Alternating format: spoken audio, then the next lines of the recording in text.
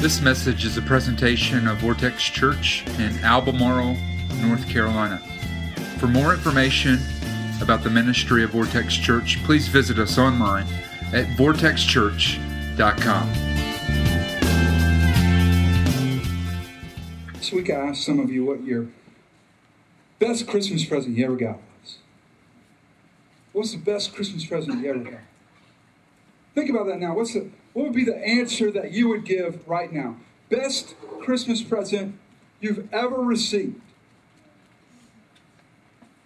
And from some of you, I heard things like, it was my first guitar. My parents bought me when I was 2 or 3. And you sent me a little picture of you holding the guitar. You can still remember. And for some of you, I have a friend who is she's a worship leader, a young worship leader who, when I was in South Carolina, we brought on and started mentoring. She's now on staff at New Life Church in Lubbock, Texas.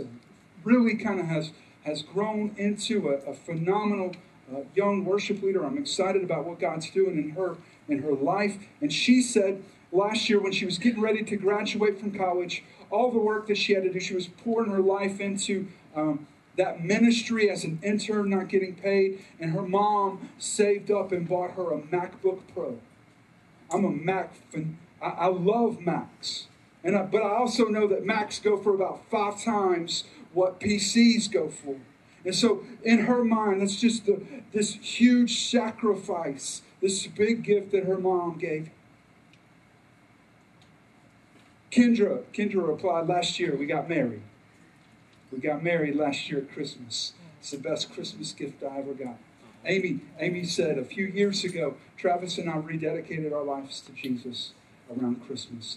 Best gift I ever got. Some of our friends, Jake and Christy Oliver, found out a year ago that they were pregnant at Christmas. And then I thought, where are we in the inverse of that? What's the worst gift you ever got at Christmas? What's the worst gift? And I love asking those kind of questions because people have all kinds of answers to them. At first, somebody came on and said, there are no bad gifts. Everyone probably has a good intention, really, and we need to measure the gift based on the intention of the giver. And I knew somebody was going to prove her wrong. And my friend Leslie that I taught with at North Stanley posted on my Facebook this story that she was asked out in the fall of high school by a guy, and she turned him down. And he gave her a Christmas present that year. It ended up being a possum's tail. She said, I don't really know what he was trying to do. Was he trying to win me back? I mean, he just proved a point. I shouldn't have went out with him.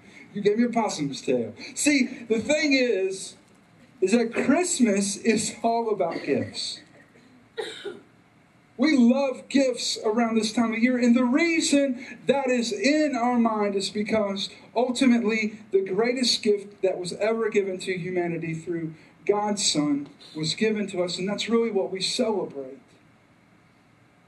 But I'm afraid that we don't quite understand the best gifts. So let's look at this passage of Scripture. This is really going to be where we're going to camp out during this series, James 1, 16 and 17, the Bible says, don't be deceived, my dear brothers and sisters. Every good and perfect gift is from above, coming down from the Father of the heavenly lights, who does not change like shifting shadows. So the first thing in your notes today that I would remind you of is this. The best gifts always come from Jesus. The best gifts always come from Jesus. The Bible says every good and perfect gift comes from God. The best gifts come from Jesus. Now look at this little passage, and we're going to take 2 little notes that the Apostle Paul drops in letters that he is writing to young Timothy, who's in ministry. And I want you to see some things that he says. In 1 Timothy 4:14, the Apostle Paul says this to Timothy: do not neglect your gift which was given to you.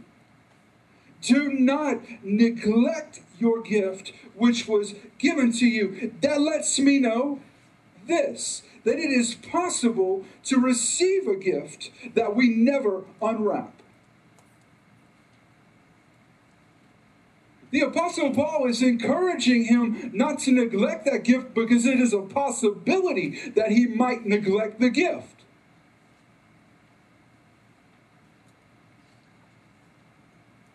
And the truth is that we have probably received some gifts from God that we are neglecting right now. And then in 2 Timothy 1:16, the Apostle Paul again to young Timothy says, I remind you to fan into flame the gift of God. I remind you to fan this. In other words, there's a small ember there. You're using the gift. I see the evidence of the fact that you have been doing what I encouraged you to not neglect it, but it is not the fire that it could be. So fan it into flame. Here's what I would tell you about that, is that we need to grow to use, understand, and utilize these gifts. Ultimately, we need to unwrap them and to start using them.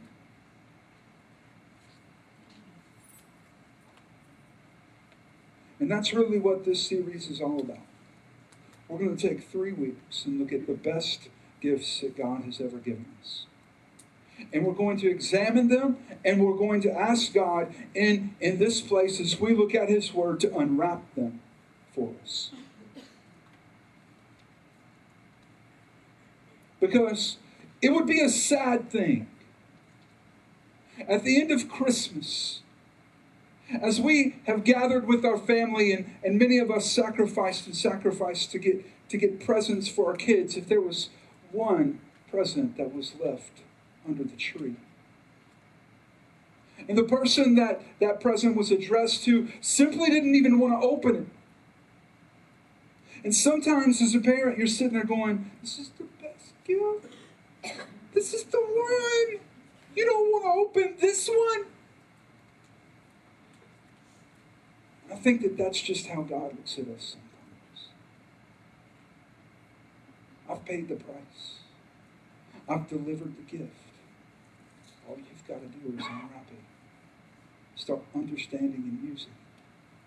So let's go back to the beginning of the Christmas narrative today. We're really going to camp out in Matthew 1.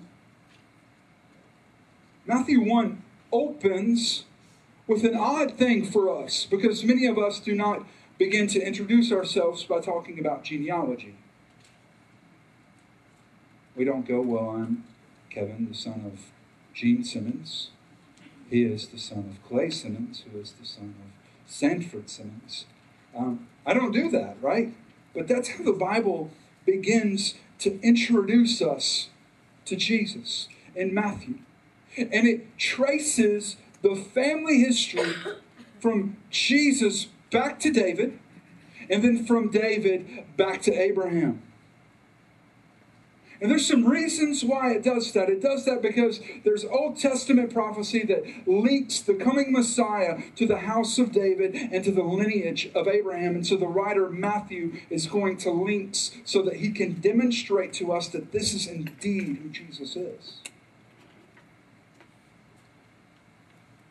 And then in Matthew 1:18, the writer begins to tell us about the birth of Jesus.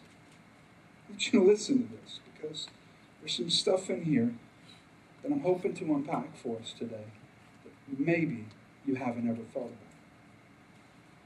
This is how the birth of Jesus came about. His mother Mary was pledged to be married to Joseph, but before they came together, y'all know what that means, right? Before they came together, she was found to be with child. through the Holy Spirit. Now, we have read that story so much that the scandal that is associated with that statement escapes our minds. There is a young woman that is betrothed to be married to an older man. They have not been together, the marriage has not been consummated, and she shows up pregnant, saying, this was conceived by the Holy Spirit. What? Really? You're not going to pass that off on me. I'm not going to take that. And that's exactly how Joseph planned to deal with it. Because Joseph, her husband, was a righteous man, he did not want to expose her to public disgrace. He had in mind to divorce her quietly. But after he had considered this, y'all stay with me and read this like you never heard it before. But after he had considered this, an angel of the Lord appeared to him in a dream and said, Joseph, son of David, do not be afraid to take Mary home as your wife, because what is conceived in her is from the Holy Spirit. She will give birth to a son, and you will give him the name Jesus, because he will save his people from their sins. All this took place to fulfill what the Lord had said through the prophet. The virgin will be with child and will give birth to a son, and they will call him Emmanuel, which is God with us. When Joseph woke up, he did what the angel of the Lord commanded him and took Mary home as his wife. But he had no union with her until she gave birth to a son. And he gave him the name Jesus. See, the thing that's powerful about this story is that the beginning of the story of Jesus is wrapped in a family. It's wrapped inside the context of a family. You see, God, at the very beginning, begins the story by letting us know Jesus was a part of a family, and it links him to David. His lineage goes backward to David and then to Abraham. But because of the way that Jesus was conceived, Joseph's reaction was the same that ours would be. You're full of it. The Holy Spirit, my butt. And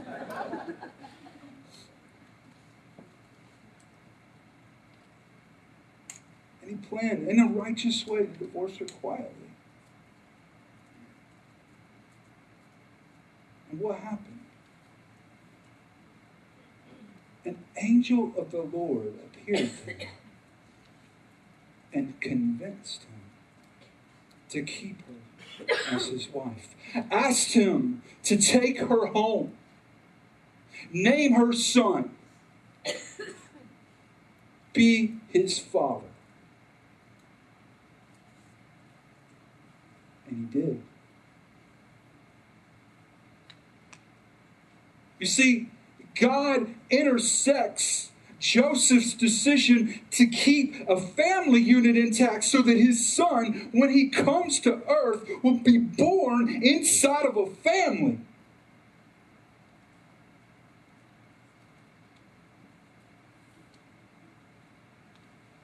So let's be honest about this first gift that we're going to unwrap. And that first gift is this: it's family.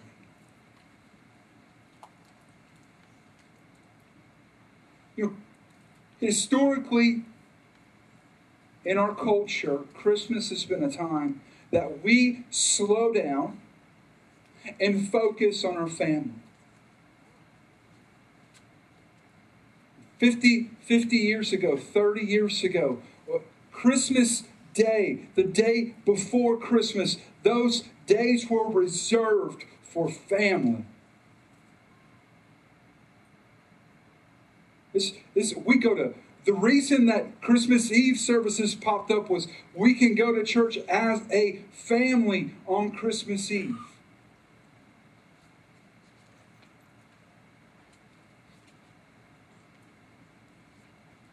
But let's just be honest about where we are right now. Right now in our culture, gifts have become more important than family at Christmas. The gift itself, the exchanging of something between someone else, and as parents, the desire to give our kids bigger and better Christmases than we ever experienced as children. To the point that I have seen families sacrifice their financial future, mortgage houses to pay for Christmases.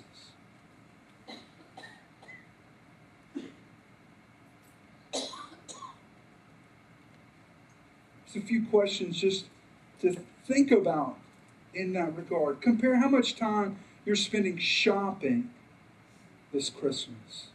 Compare how much time you're actually going to spend shopping in comparison with how much time you're actually going to spend with the people that you're shopping to give gifts to.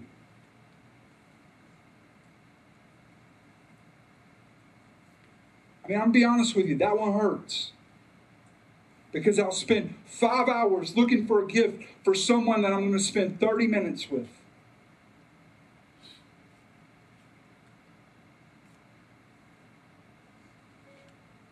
What are you sacrificing right now simply to buy more presents?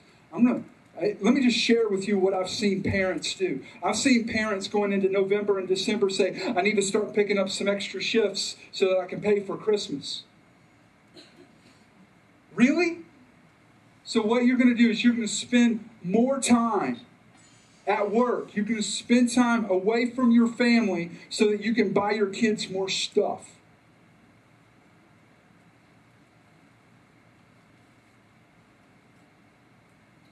You're going to sacrifice time for stuff.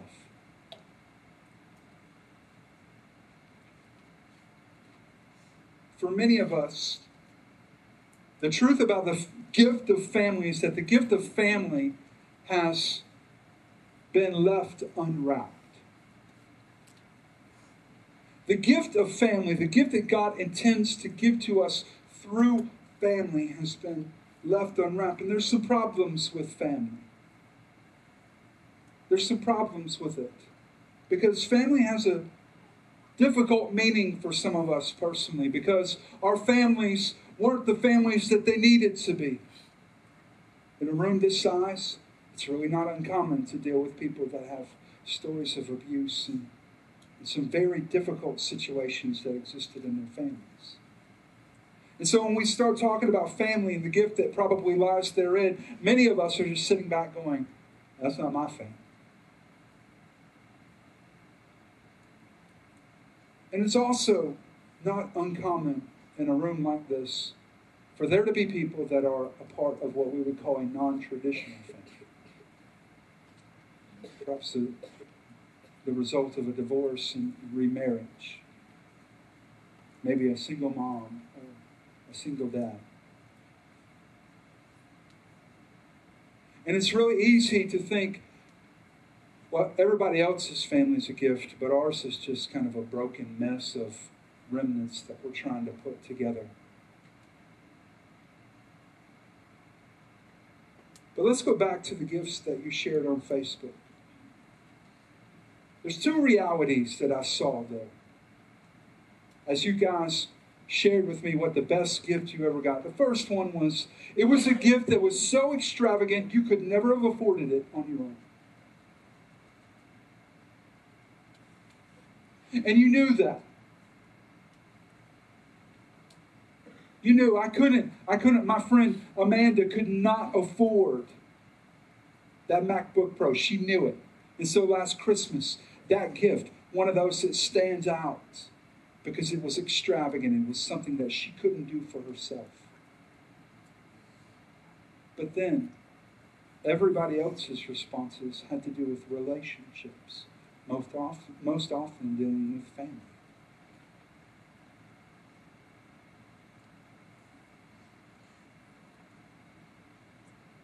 So if that's our reality,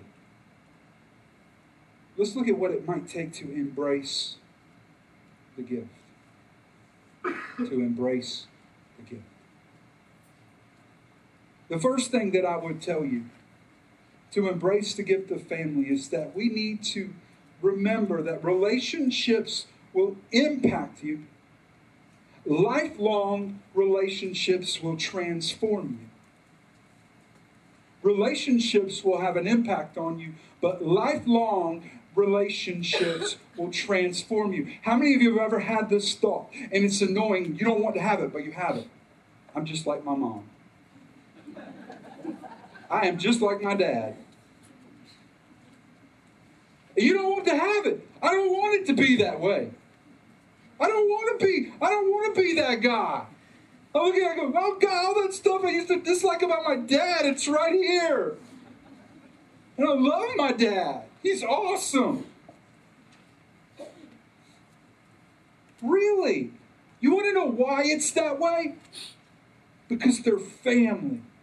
There's genetics in there, but it's the fact that you had a relationship with them your entire life. And you've been transformed by that relationship. As a child, you sat back and watched them and how they interacted with difficult circumstances. You watched their reactions when the crap hit the fan. And you sat there and you learned how to deal with it. And that's why when we get into those situations, many of us sit back and go, man, I did the same thing my dad would have done. And you get frustrated about it, but we learn. And those lifelong relationships. Here's the problem. The Bible tells us that iron sharpens iron, so as one man sharpens another. That relationships will transform us. But many of us have friends, and when they make us mad or it gets difficult, we walk on them. And we leave them behind. And we might have been slightly impacted by them. And we never experience what God wants to do in a lifelong friendship, because that's what family is. You can't run from your family.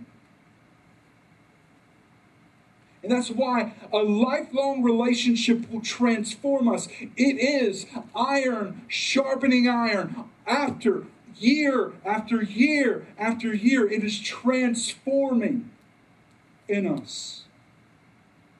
Here's the second thing that I would tell you.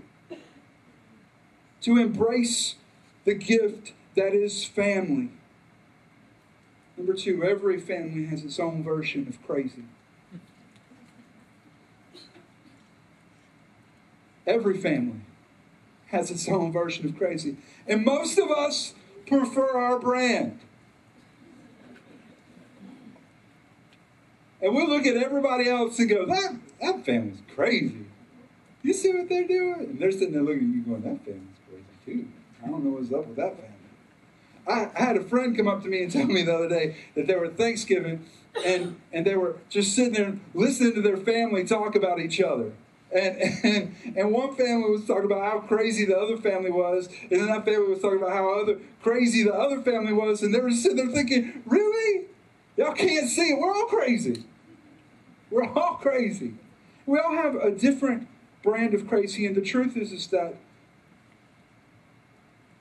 things that aren't our type of crazy really bother us. They get on our nerves. They ruffle our feathers. Requires a lot more grace probably than we really want to give. And sometimes, even in the context of family, there's different strands of crazy that run through families. And it's really easy to go, they're crazy. I don't want to deal with them anymore. Because every time I'm around them, I got to listen to my uncle talk about the same 15 stories about Obama. I'm just tired of it.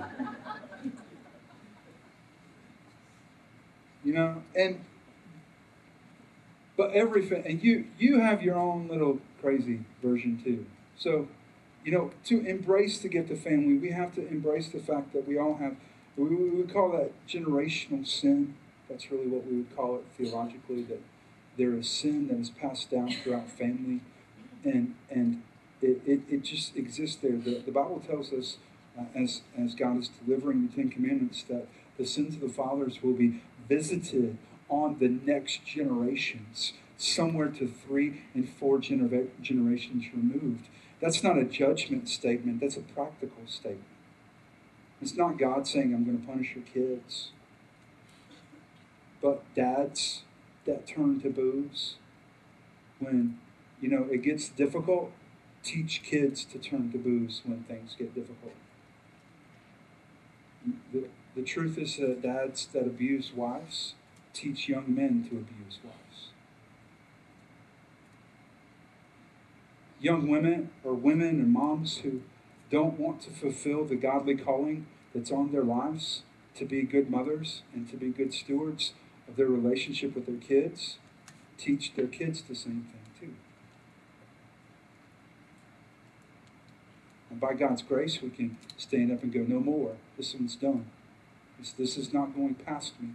But I promise you, there's stuff that's in your family that you can't see because it's normal for you. Your family has its own version of crazy. And that should free us to give some grace to other crazy families too. And number 3, if your family has failed you, and there are some of you in here, that's you. If your family has failed you, I want you to realize that God has invited you into another one. If your family has failed you, God has invited you into another one. So let's look at the work that we would need to do to unwrap this gift this Christmas. What would it take to unwrap the gift of family and relationships? Here's what I would tell you. The first thing that we need to do is to make your family your second priority this Christmas. Make your family your second priority. Because your first should be experiencing Jesus. And I promise you that there is no real way to be a great dad, a great mom, a great husband, a great wife, a great son or daughter without having a vibrant relationship with Jesus. And if our priority is not always Jesus is first, everything else in the order of importance falls behind him. If we don't do that, we'll blow it. We'll make our kids little mini demigods and we'll worship them. We'll sacrifice our finances for them and our homes for them. Instead of realizing that God called us to be stewards of them because they're not even ours, they're his. So we want to commit to make our family our second priority this Christmas. Here's some things that I would give you that are practical steps that you can do this Christmas right now. You can do when you walk out the door. The first one is, for those of you that have broken relationships inside of your family right now, so you can ask and give forgiveness to restore relationships. I want to tell you something. Some of you are waiting for someone to come and apologize. They've hurt you, they've wounded you, and you're waiting for them to come and apologize, and you can forgive them before they ever need to do that. All you need to do is pick up the phone and say, hey, I want you to know what happened. It was years ago, and I was hurt, but I want you to know I've prayed and I forgive you. I'm not going to let that stand in between us anymore.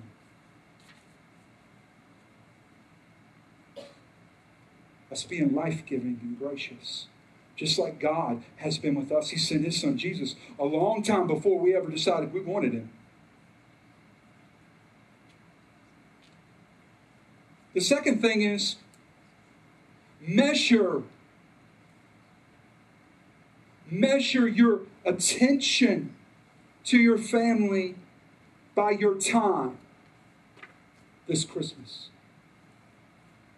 Measure the attention that you're giving your family by your time, not by your internal intentions. Well, I intended to, or my intent with this. No, give them your time. And Deuteronomy 6 contains, just for parents, the Shemats.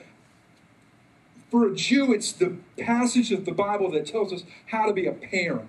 And basically it is, here's the plan. Spend time with your kids every day.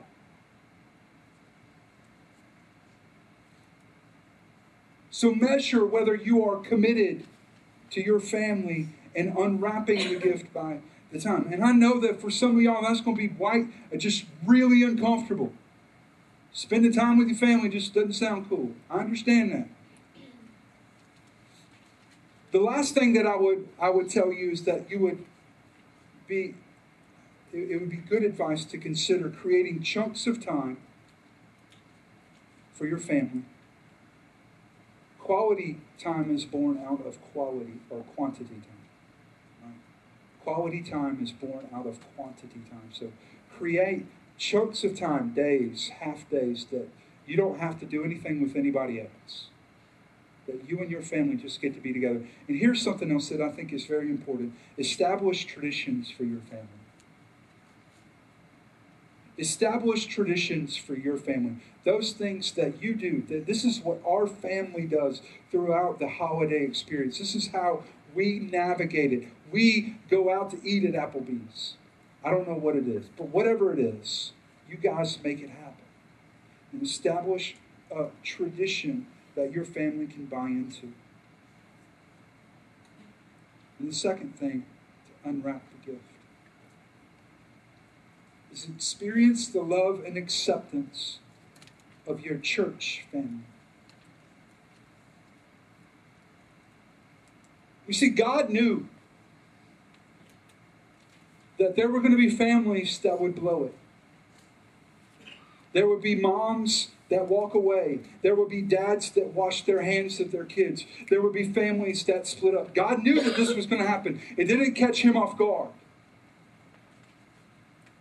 Which is why throughout the Bible, in Romans 18 and Romans 9:4, Galatians 4:5, Ephesians 1:5, the Bible presents a very different picture of family for us. And it tells us that we have been adopted. That we have been adopted. That we were born into sin and orphaned by sin. That we were out on our own. That we were a good shot for the enemy. But that by God's grace, he sent his son Jesus, who died for us in our place, so that we could be adopted into a family we had no right to be in. Because he paid the price. He made the choice. I want to share with you a story of my friends Holly and Mike. When they started attending our church a year ago, they were in the final preparation stages of doing an adoption, and that's really all they talked about. I mean, they were like, yes, we'll get involved, but we're looking at adopting, and if that ever happens, we're going to have to end that. It's just so cute, because they were so excited about the prospect of adopting. And they got all their paperwork and all their home study, all that stuff taken care of, and then they had to sit and wait. That's how it works with adoption. And they knew going into this that if they said, we want a Caucasian boy, we're going to have to wait a little while. Because those are the ones everyone... And they just said, hey, we don't care. We want a kid. Whatever God has in store for us, we're open. This past summer, they got a call. Because I'm their pastor, one of the few people that they could let know, they let me know. Hey, we're about to drive out of town in the morning. We got a call. We're going to go meet a prospective mother. They went and met the mom, and the mom selected them. But this woman had walked into a hospital and given birth and literally walked out and left this baby. And she chose them. And they went back to a baby that they had never met, whose family they don't know. And they held him, and they said, "This is my son." I texted Holly the other day and I said, "What's the best gift you've ever been given?" And she said, "First is my relationship with Jesus, but the second is Jensen." This is a picture of that. See, sin left us in a hospital without a mom and dad. Left us broken. It left us homeless. It left us alone. It left us without a family. And God looked at you, and He looked at me, and He said, "I'll be your dad. I'll be the dad that your dad could never be. I'll give you a family that you could never deserve." That's why we use the term church family. Because that's what God has invited us into. We don't deserve it. But it's the greatest gift that we'll ever unwrap. It's life-changing.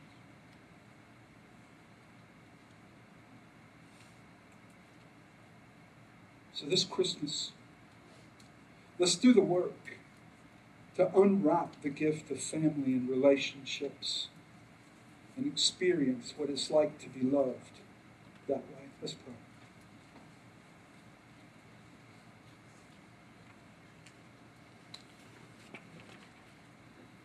God, many of us today recognize that we've just been blowing it.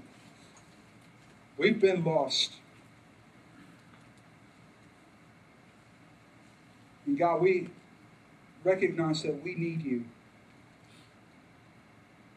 Maybe we're feeling a little bit like an orphan that was left and abandoned, and maybe we've thought that our family was supposed to be there to pick us up and dust us off and make everything okay, but it hasn't been. And God, I just look to you today in the midst of our friends and say, would you come, please?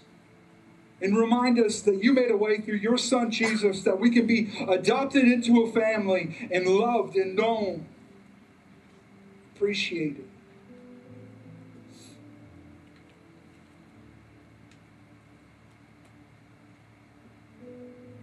So with nobody looking around, I just want to ask you a question today.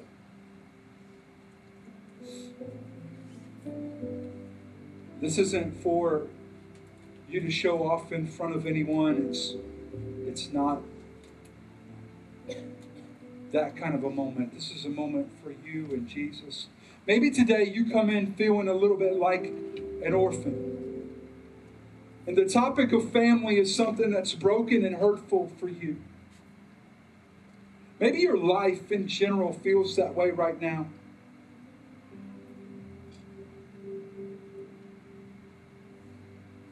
But today, God is looking at you and saying, I will be your dad. I have made a family for you. I will be your dad. Even when your family fails you, I will be your dad. Even when you blow it and you don't get it right, I'll still be your dad.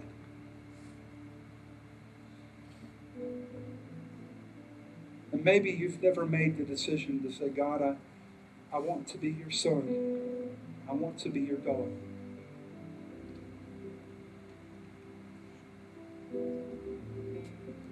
If that's you today, and you say that, I want to be a son or a daughter, and I've never really said it before, but I want to, would you raise your hand right now? Nobody looking around. Nobody looking around, just you and Jesus. Is there anybody else that would say that? Is there anybody today that would say, you know what? I realize that I have not looked at my family as the gift that it really is intended to be. I've considered it more of a liability than an asset. But God's convicted me, and I just want to ask God to forgive me and to change that. If that's you, would you raise your hand today?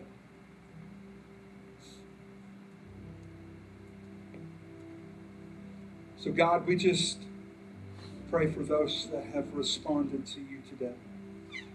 And we ask you, by your grace and mercy, God, to come and to heal them, to lead them, and to help them for your grace to be upon them, that they can grow and take the next step to respond to you.